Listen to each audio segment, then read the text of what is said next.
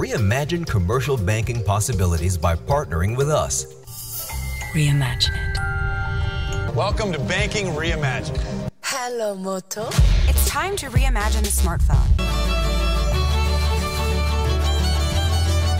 G Suite can help reimagine work for enterprise companies like yours.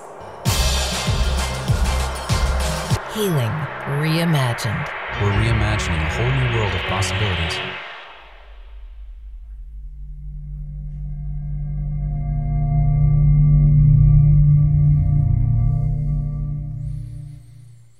Hey everybody, welcome to Christ Community Chapel. Glad you're here. Welcome those of you over in East Hall, those of you who are tuning in. Welcome. Those of you who are out there and don't feel comfortable coming back yet, I want you to know we're going to be like Motel 6. We will leave the light on for you. And we will just wait for you because we miss you and long for you to come back. All right, another big Sunday. And you know how you can tell. Another new sport coat. Not really. It's almost new. I can't afford any more new sport coats. So I'm glad that this is the last of our three-part series that we are calling Reimagine.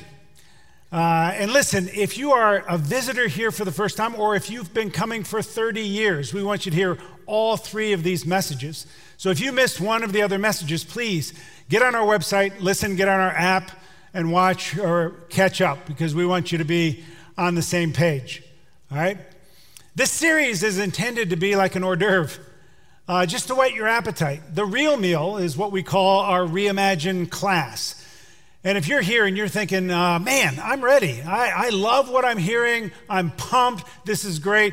You are an early adopter, and we have a class for you. I think our October class is completely filled now, but we have a November class that we opened up that you can sign up for in the Next Step area, which would be great if you are an early adopter.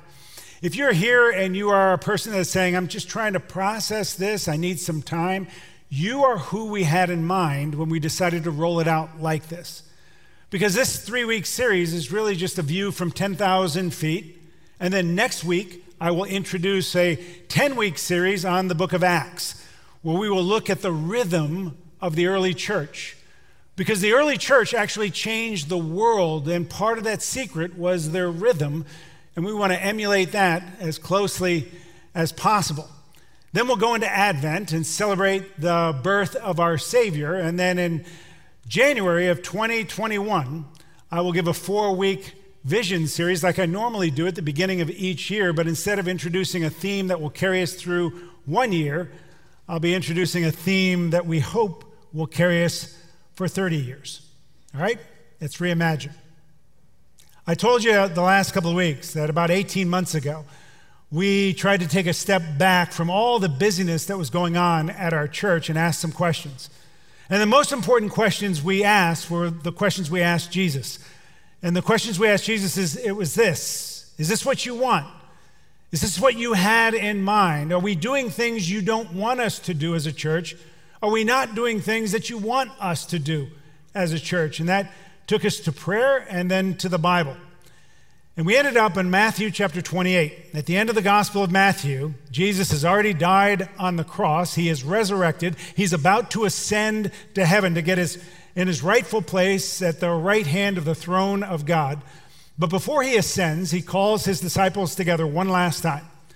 And he gives them their marching orders, their final command, their mandate. And this is what he tells them. This is Matthew chapter 28, beginning at verse 16. It says, "Now the 11 disciples went to Galilee, to the mountain to which Jesus had directed them. And when they saw him, they worshiped him, but some doubted. And Jesus came and said to them, 'All authority in heaven and on earth has been given to me. Go therefore and make disciples of all nations, baptizing them in the name of the Father and of the Son and of the Holy Spirit, teaching them to observe all that I have commanded you, and behold, I am with you always to the end of the age.'" This is God's word, and it's true. All right? Jesus gives a final mandate to go and make disciples. And I told you last week that if you are a Christian today, it is at least in part because there has been an unbroken thread for 2,000 years of people who have obeyed that commandment. If you are a Christian today, it is at least in part due to an unbroken thread of people who for 2,000 years have been obeying the command of Jesus to go and make disciples. So first and foremost, we know that our church, Christ Community Chapel, has got to be about being a part of that unbroken thread. That's what we want. And we want you to be a part of that unbroken thread as well. One of the things that I love about the passage that I just read was verse 17, where it says that some of the disciples saw him and worshiped and others doubted.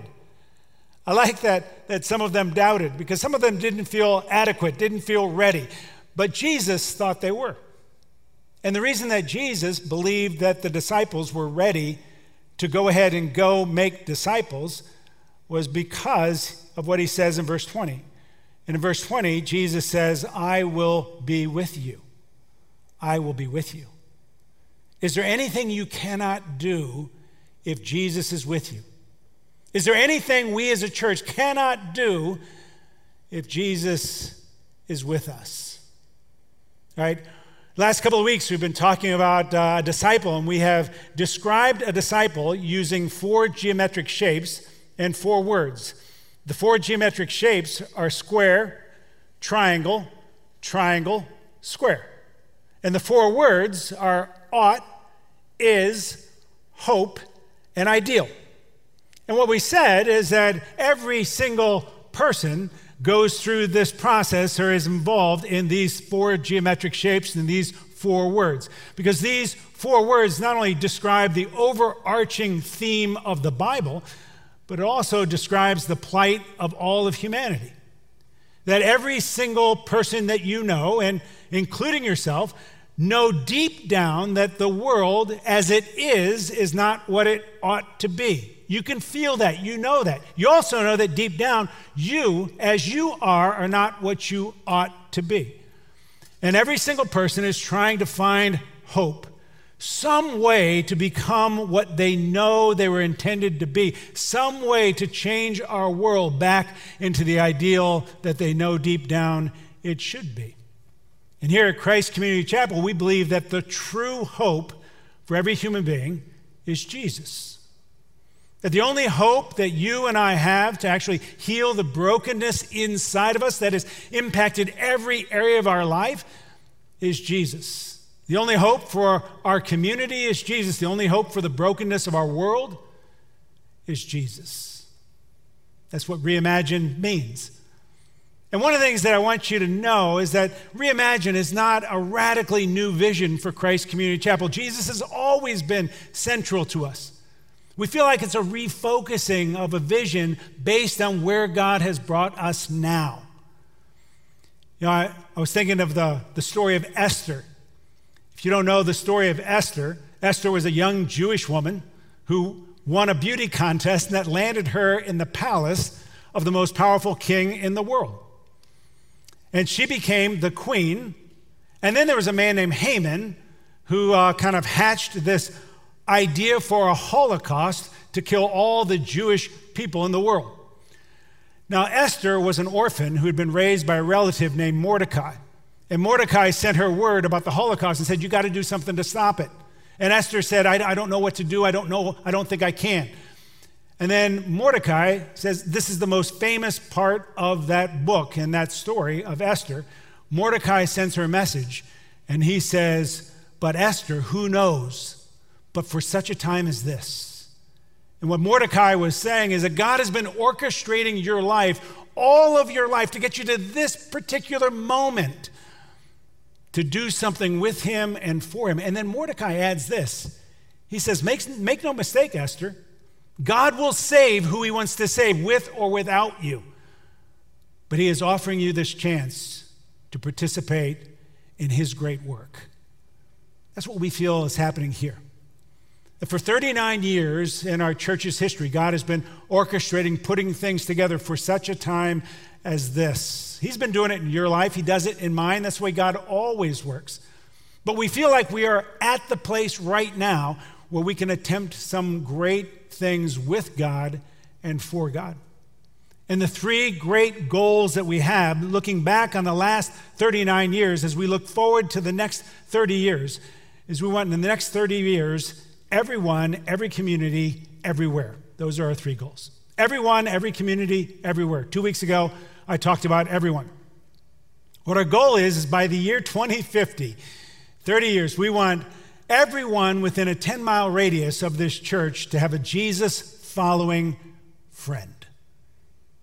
We want every person, every one of your neighbors, every one of your associates, everyone within a 10-mile radius of this church to have a Jesus-following friend. We believe that means that we need to help 10,000 more people find their hope in Jesus in order for everyone to have a Jesus-following friend. But it seems like that's all God needs. You know, in the book of Matthew, in the Sermon on the Mount, Matthew chapter 5, Jesus has that iconic statement where he says, "You are the salt of the earth." You don't need a lot of salt to have an impact on something, but the salt has to get out of the salt shaker, right? And when I say that that's all God needs, the reason is that all God needs is someone to have a Jesus-following friend is that people are constantly experiencing disappointment. They're experiencing some disappointment in what they put their hope in that would actually give them the ideal life. Some people thought that a certain promotion, that the corner office would do it for them, and then they finally get in that corner office and they realize that it hasn't done what they thought it would do, and they're experiencing disappointment. Some people experience it with their marriage. And I always think of that movie Jerry Maguire where Tom Cruise is looking at Renee Zellweger at the end of the movie and he says, you complete me. I don't know if he does that or not. But he says, "You complete me." Everybody swoons, right? What's ironic is that Tom Cruise in real life has never been able to make a marriage work for him. So he's got to be disappointed. And anytime someone experiences disappointment in the hope that they had, it's an opportunity for them to find the real hope in Jesus. And all they need at that moment is a Jesus-following friend who will introduce them. And that could be you. And that could be me. That's everyone. The second great goal we have is every community. We have a goal that by the year 2050, in 30 years, that every community in Northeast Ohio would have a gospel-preaching church. And we feel like our part will be to plant 60 churches in the next 30 years, actually 58 churches. Because last week, Wingfoot Church in Goodyear Heights opened their doors for the first time. They had 88 people last week. Right? And then you can go ahead and clap for that. That's awesome. And then Story Church in Mayfield Heights opened their doors for the first time. They had 50 people, which is, again, amazing. Here's a little tidbit for you. Yeah, thanks. Here's a little tidbit. This church was started by around 40 people. This church was started with 40. Can you imagine what it would be like if either one of those churches ended up to be this church in 30 years, and that they begin to dream about planting 60 churches in the next 30 years? Unbroken thread. Unbroken thread. So I want you to know that a church planter is an extraordinary person. It takes an extraordinary person to plant a church. We'll need everyone to participate if we're going to plant 60 churches in 30 years. That means we will need to pray for them. We will need to give to support them. We'll need to go to be with them and help them. All right, that's the second goal. The third goal, and this is what I want to talk about today, is everywhere. Everywhere. We want to participate in God's mission to provide a gospel, a Christ-centered witness everywhere to everyone. All right, and I say it's God's mission because we know from the book of Revelation that that's what God wants to do, because that's the end of the story. One of the great things about Christianity is we know how the story ends. And in Revelation chapter 7, we get a peek into heaven. And what's happening in heaven at that time is that Jesus is sitting on a throne and he's surrounded by a crowd of people that is so big that no one can number it. Those are all the people that have found their hope in Jesus. Right? And then John, who's writing the book of Revelation, he describes the crowd, and the way he describes the crowd is this, that there were people from every people and tongue and tribe and nation. from every people, tongue, tribe, and nation, which means that God will save people from every group and every ethnic group in the entire world. God can do that with or without us, but he may be inviting us to participate in that. And we want to do just that. And our part, we feel like, is to give $30 million in the next 30 years for global missions. $30 million. The reason we feel like we can bite off such a big chunk is because of that great theological truth that we learned from the movie Spider-Man, where, that's true, Peter Parker was told, with great power comes great responsibility. We believe with great resources comes great responsibility, and we have great resources here at Christ Community Chapel. And that really should excite us. And it should excite you for a particular reason. In Matthew chapter 6, in the Sermon on the Mount, again, Jesus is talking about what to do with money. And this is what he says. This is Matthew chapter 6, beginning at verse 19. Jesus says, "Do not lay up for yourselves treasures on earth where moth and rust destroy, and where thieves break in and steal. But lay up for yourselves treasures in heaven where neither moth nor rust destroys, and where thieves do not break in and steal." Jesus is just giving some really sound financial investing advice. He's saying when you're thinking about investing your money, think long-term, think safe investment, think great return. That's all he's saying. When you're thinking about where to put your money, think long-term, safe investment, great return. And the thing that should really excite you is that he says, store up for yourself treasures in heaven. That means I can store up treasure for me. You can store up treasure for you. That means that something is in heaven that is going to benefit me in some way. The question is, what is that? All right, I'm going to tell you, I think, what it is. I could be wrong here. I don't think so. I think I'm right. All right, but this is it.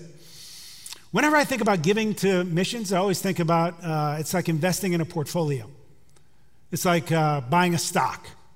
Like if I buy Amazon stock, I don't actually work for Amazon. I don't deliver a package. I give that company my money. They use my money, and then I get to reap some benefit from their success as a company. I think that's the way mission works. I think one of the most amazing times in heaven. Now, the greatest moment in heaven will be when you see Jesus face to face. I mean, bar none. It will undo you. It will undo me. I can't wait. Because every bit of love that you've experienced in this life, every bit of joy will be like a single drop of water compared to Niagara Falls when you see him face to face.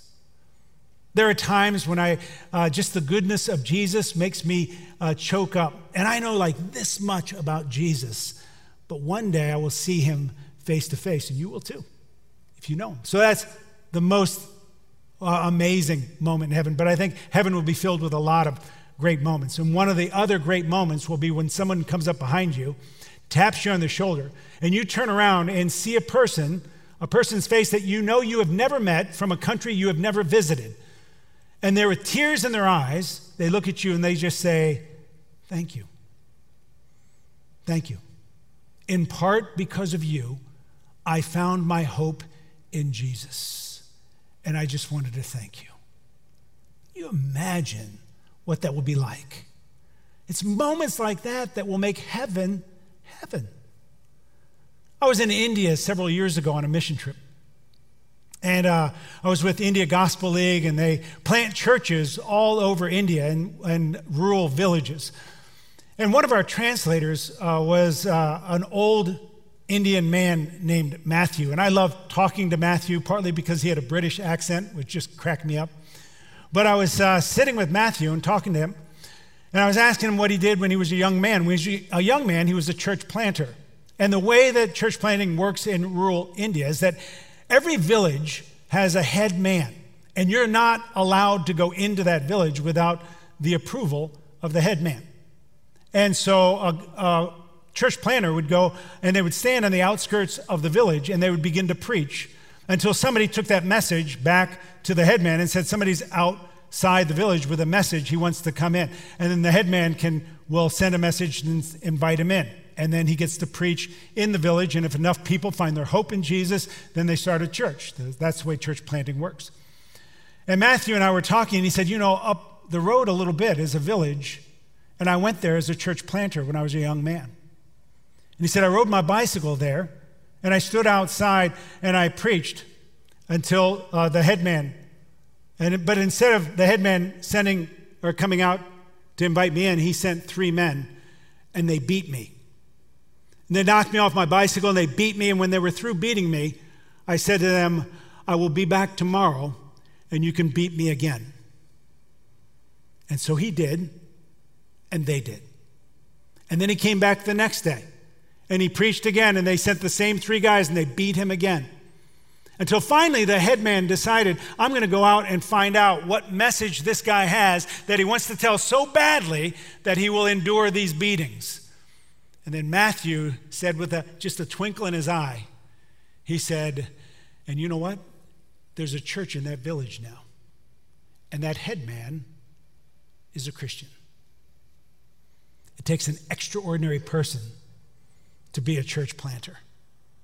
Right? And I'll tell you this, it costs $40 a month to support a church planter for the India Gospel League. Another $40 will buy them a bicycle so they don't have to walk to the outskirts of a village to begin to preach. They can actually ride a bike. This is something you might not know. You probably don't know. We're going to try to get better at communicating stuff like this. But in 2017, we decided to agree with India Gospel League to be the financial backer to help them in a particular province. And the goal in 5 years is to plant 415 churches in that 5-year span in a single province. They've already planted 158 churches. That means 158 times a church planter went to the outskirts of a village and began to preach until a headman invited them in. And then they preached there until people found their hope in Jesus. Then they started a church. This is what I want you to know, that if you have given money to Christ Community Chapel, that is in your portfolio. That is treasure. That is where there are going to be people in heaven who will tap you on your shoulder and say thank you. People you've never met from countries that you have never visited because of that. That's what we want to do. Right? And for us, our sweet spot for $30 million is not all we're going to do for global missions, but it's quantifiable, and it's something that we feel like we should quantify. But one of our sweet spot for global missions is going to be indigenous church planting, because that's what we're doing here in Northeast Ohio. And when I say indigenous, I mean using people who are from that country or from that area because they'll know the culture. Like for us here in Northeast Ohio, we want our best church planters are probably going to be American because they understand American culture. Even better, somebody from the Midwest, because we are a particular kind of people. Even better, somebody from Northeast Ohio, so we don't have to teach them how to be a Browns fan, right? So that's what we intend to do. So that would be our sweet spot, to have somebody like India Gospel League with indigenous pastors. But we also want to participate in reaching unreached people. Because there are people who have nobody in their entire people group, their language, their ethnic group, who has found their hope in Jesus. So we need somebody who is a pioneer who will go there, and we want to participate in that because we know that that's God's mission according to Revelation 7. But then there's a third group. That's a group that has actually come here to us from all over the world. Bina Paisley she's a member here. She runs a ministry down in Akron called Crossings. It's a ministry that ministers to immigrants and refugees who have found their way here. And what Crossings does is that one of their mottos is, we do little things with great love. And they just help them to resettle and to become independent. They ministered to over 100 people from 20 different countries, and some of those people groups are people groups that have never been reached. Nobody knows a single person in that people group who has come to know Jesus. Listen, if you want to be a missionary to the world and you don't want to get on a plane, you can do it right here. And if you want to be a part of that, you can go to our Next Steps area and just ask them, how do I get involved with Crossings? And they can tell you. Listen, we want to give $30 million. That's not all we're going to do, but we feel like that's quantifiable. We know that we feel like God's going to raise up people from our congregation to be missionaries. some of our children.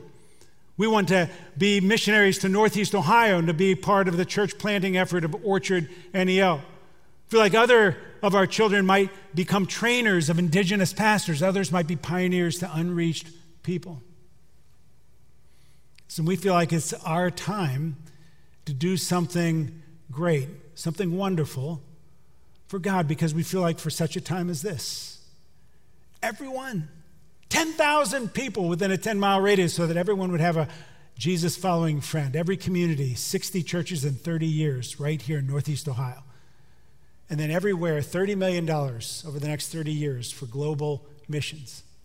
It'd be so much easier if we just were going to be one of those kinds of churches. If we were just a missions church, or if we were just a church planting church, or if we were just a normal, healthy, growing church, it would be so much easier. But what's the fun in that? Right? Robert Browning, a poet, said this: a man's reach should extend his grasp, or what's a heaven for? Right? I was reading the story of Gideon in Judges 7. And Gideon had an army of 32,000 people, and he was about to go to battle, and he was still outnumbered 4-1.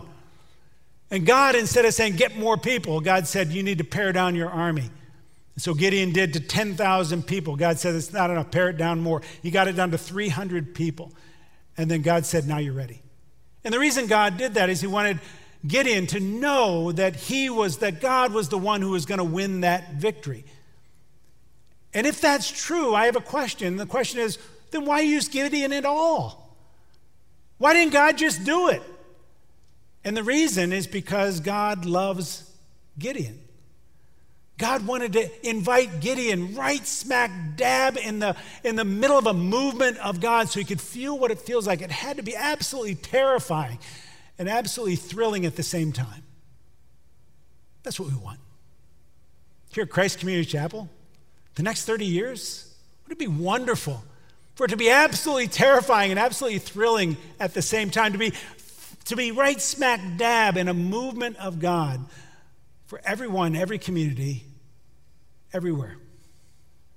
And at first it will seem impossible, and then it'll seem simply difficult, and then it'll be done. Because that's the way God moves for such a time as this, like Esther. To be pulled into something God is doing like Gideon.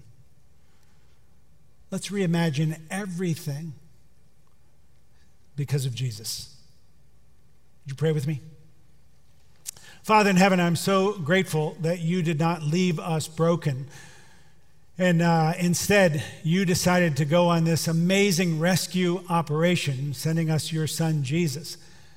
And I'm also grateful that you didn't just do it all by yourself. Instead, you invite us in to participate with you in this great mission. I pray that you will help us as a church to be like Esther. And even though we may not know exactly what we are doing, we know that for such a time as this, you have put us here. And we want to be like Gideon and be right smack dab in a movement that you only can do as we attempt to reach everyone in every community, everywhere, for your glory and for your sake and for the love of your son, Jesus. And we pray this in his name. Amen.